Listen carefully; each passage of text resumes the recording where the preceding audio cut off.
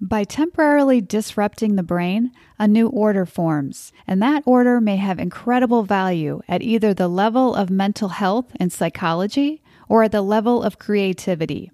This and other possibilities for rewiring the brain is presented by Michael Pollan in his discussion with Tim Ferriss on The Tim Ferriss Show. Keep listening for more on how to create new brain connections, alternative methods to treating depression and addiction, and changing the perception of how you see yourself in the world.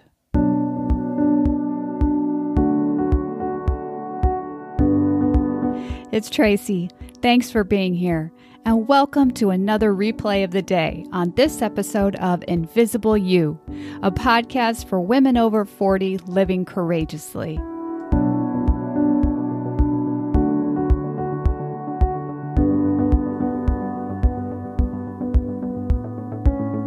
I've been stalking Michael Pollan since the documentary Food Inc. came out back in 2008, a film exposing the underbelly of what's called corporate farming or agribusiness.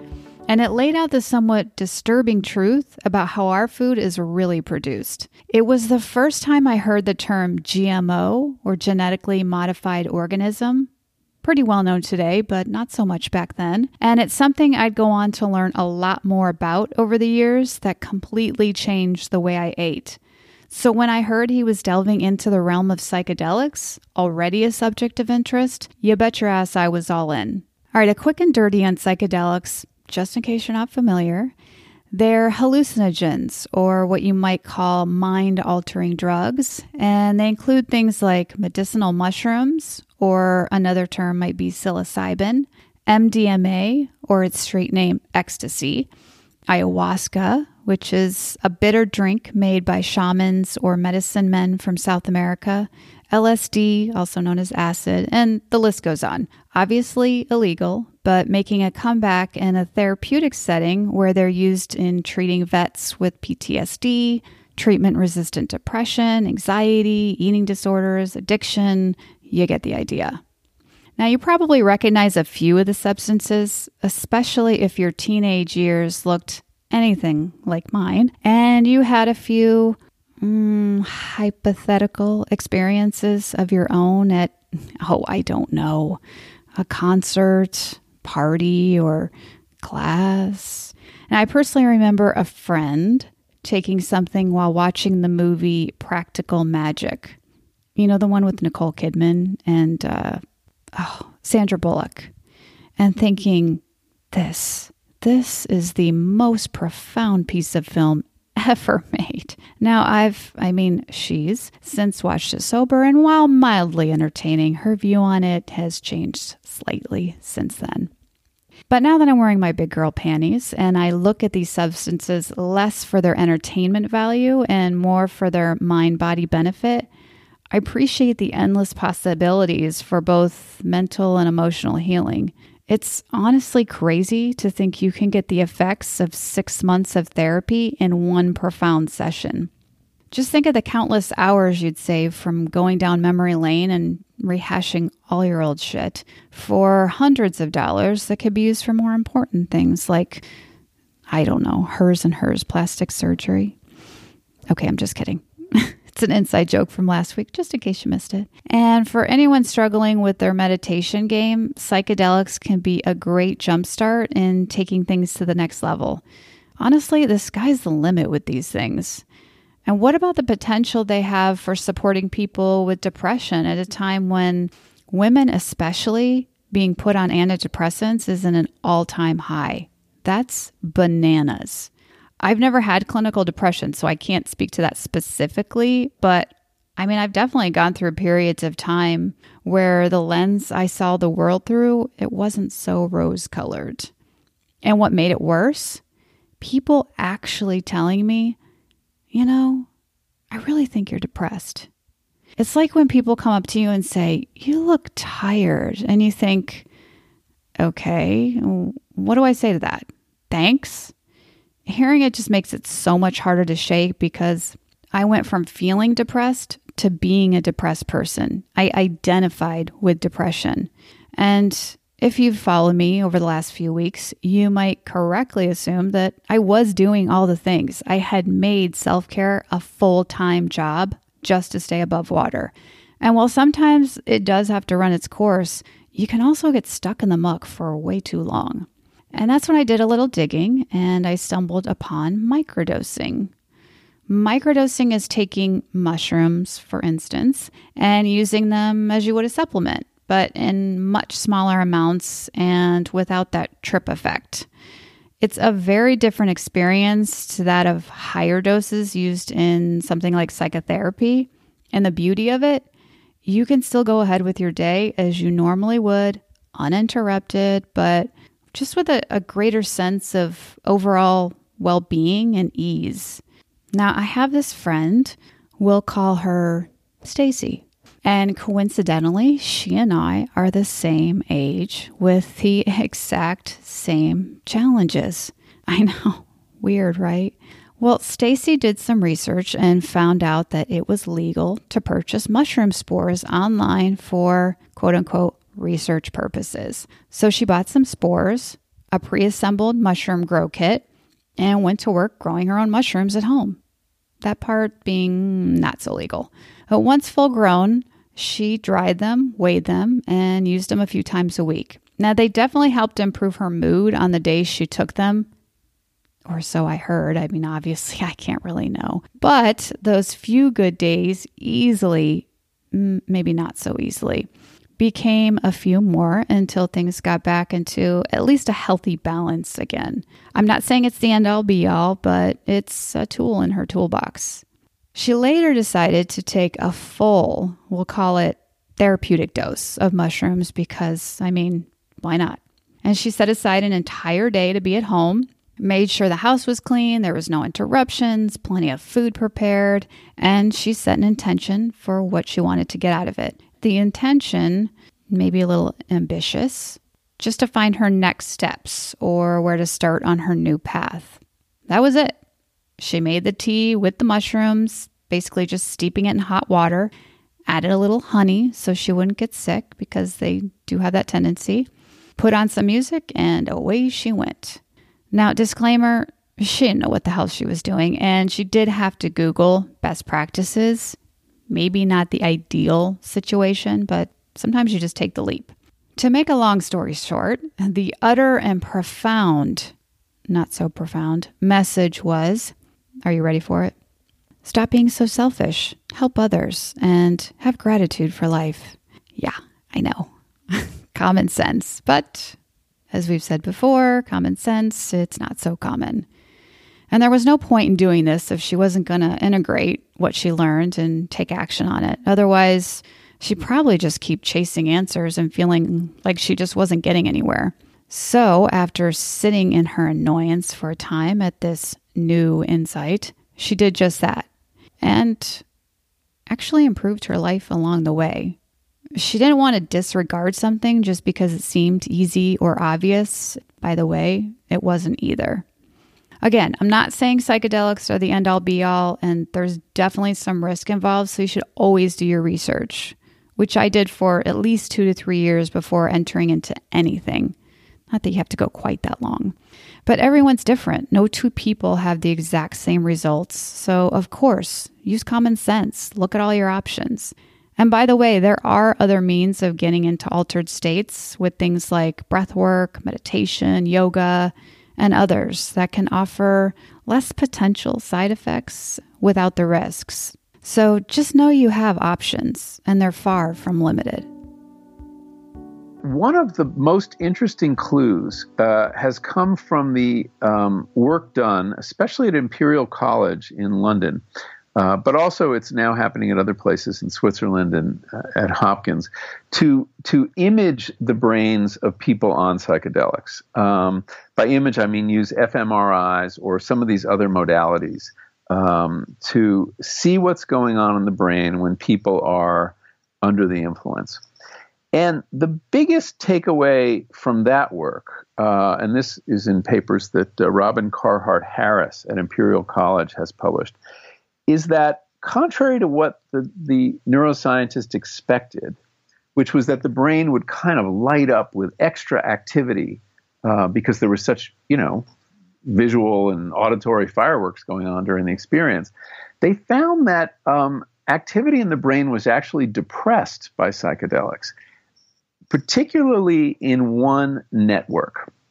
This was a network I had never heard of before until I started doing this work, and it was only discovered about 15 years ago by a neuroscientist, American neuroscientist at Washington University named Marcus Raichle. And that is the default mode network. Called that because this is kind of where the brain goes when it's not busy. It's where you go to ruminate, worry, daydream. And it was discovered when they were administering fMRIs to people and needed to get a baseline. And they would tell people, don't do anything, just lie there and don't, no tasks. And they would see that, oh, interesting, the brain's actually quite active when you're doing nothing. And this part of it is very active. This part is a linked set of structures that include the prefrontal cortex, the posterior cingulate cortex. These are both in the cortex, which is the evolutionarily most recent layer of the brain on the outside. And then those link down into deeper, older structures like that are involved with memory and emotions. And it appears to be a very important hub. The brain is a hierarchical system, and the default mode network kind of is in charge, is a regulator of the whole. And it's involved in a range of metacognitive functions that include self-reflection and rumination, time travel, that's thinking about the past and thinking about the future. Theory of mind, that's the ability to imagine mental states or attribute mental states to others. And what is called the autobiographical memory, the autobiographical self, forgive me. This is kind of where we integrate what's happening to us with the narrative we have of who we are. Which is a mix of, everything that's happened to us before or the parts of our biography we think about and our objectives for the future. And to have a sense of self that's consistent over time, something we prize, even though it's probably completely illusory, that work of constructing that happens in parts of the default mode network. So you could say it's kind of the seat of the self or the ego to the extent that we can say that. And how interesting that this particular network, important as it is, goes offline or at least has activity diminished.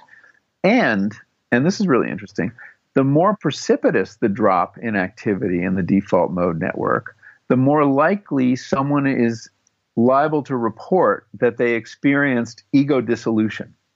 That experience that's common on a high dose of psychedelics that can either be terrifying or absolutely ecstatic, of having your sense of self disappear or melt or dissolve, and which is then followed by this merging with the larger world, the nature, the universe, other people, and so that seems to be involved with the diminution of activity in this particular network. So that gives us a window into the self and into spiritual experience, because that experience of ego dissolution feels to people like a mystical experience, feels like it's very spiritual, this sense of transcending this bag of bones we are and actually connect with larger entities. And it's that experience too that may make it easier to die, in that ego dissolution is a kind of rehearsal for death, giving up yourself and then seeing, and this was for me the most incredible thing, was that your ego could die, but you still perceive. There's still a consciousness, another consciousness. And I think that that's enormously comforting to people. So anyway, from a neuroscientific point of view, this is a really interesting insight, and psychedelics gave it to us. There are two other things I want to say about it that's also even more interesting. One is that when they when other researchers at Yale started scanning the brains of really experienced meditators, people with 10,000 hours who really know how to meditate, their scans looked very similar to the people on psychedelics, on psilocybin. That meditation is another way to quiet the default mode network. And my guess is there's several others too. My guess is it's quieted when you're, when you fast, when you're on a vision quest, when you go into sensory deprivation.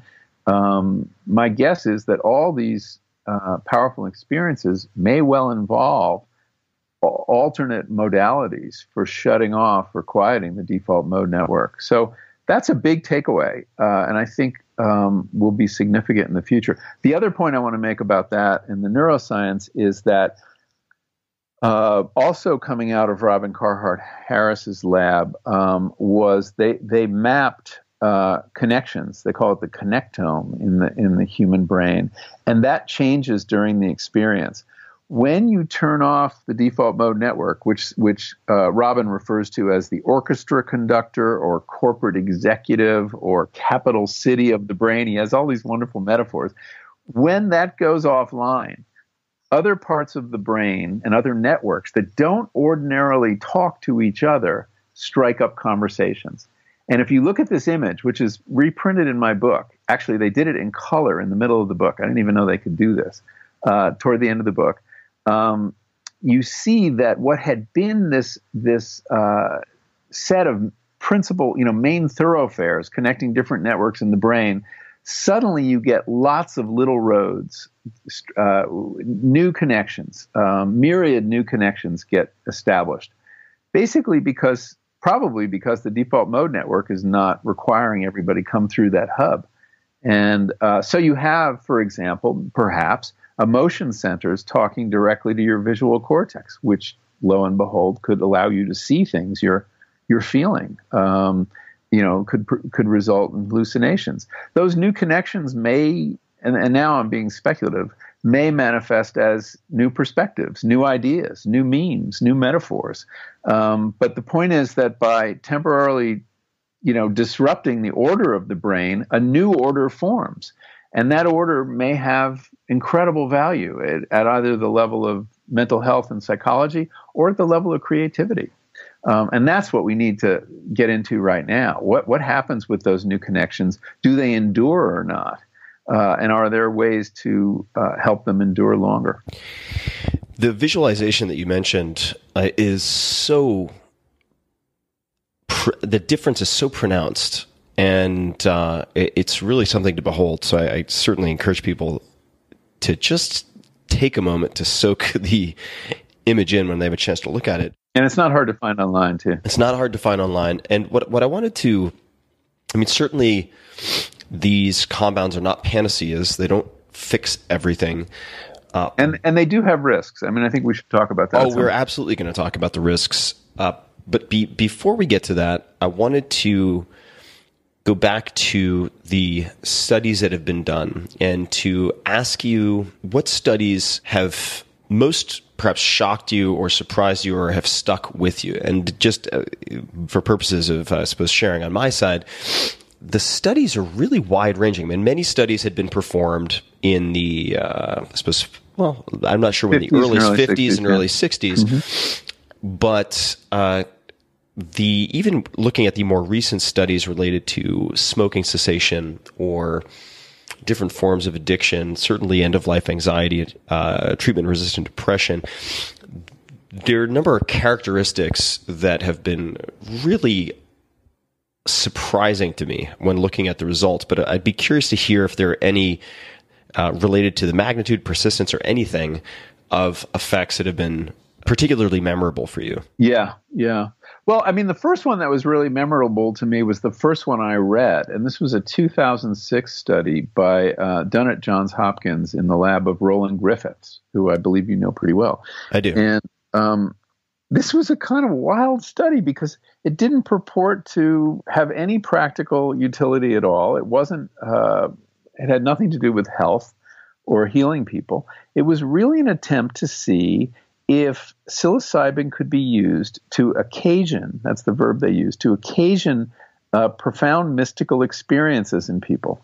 And the title of this paper is kind of hilarious. High dose of psilocybin can occasion profound mystical experiences in people that have lasting value, or something like that. I don't have it quite right, but it just stood out as, wait, scientists do this? That's pretty cool. And what's a mystical experience doing in a scientific experiment? But in a way, this was the predicate of all the research to come in this renaissance that's going on, because they had proven that you could safely administer these drugs in this environment, and that with a very high percentage, you could induce this kind of experience that people would report as one of the two or three most meaningful experiences in their lives, comparable to the birth of a child or the death of a parent. The fact that you could induce such an experience in a laboratory reliably with a mushroom, that kind of blew my mind. And I interviewed many people in that trial, and it was really interesting to hear their experience. These are so-called healthy normals, so they didn't have a pathology, they weren't dying, and they were kind of spiritually inclined. That was definitely, it seemed to me a common denominator of the people, the volunteers, but that this drug would create an experience that was indistinguishable from mystical experiences as we have them in the literature, as they were recorded by the great mystics of all time, and all the writers who've talked about mystical experience, from Whitman to Emerson to Tennyson. So I thought that was a really cool study, and the testimony of the people in it was very interesting. It was also interesting that in a follow-up, they crunched that data very carefully, and they discovered that statistically significant percentage of people who had these psilocybin experiences had actually had changes in their personality that were enduring. Psychologists divide personality up into 5 traits, and I'm not going to remember them all, but it's things like conscientiousness, neuroticism, extroversion, openness, and I forget the 5th. But openness, which correlates with tolerance for other people's points of view, ability to take in lots of surprising information, creativity, actually was increased, statistically significant increase in openness. And it's very rare that personality changes in adults at all. And the idea that a mushroom could induce such a change was really striking. Now, this has yet to be reproduced, this particular result, but whether there are lasting changes in personality of people who take psychedelics, I think is a really rich topic to explore, and definitely deserves more work.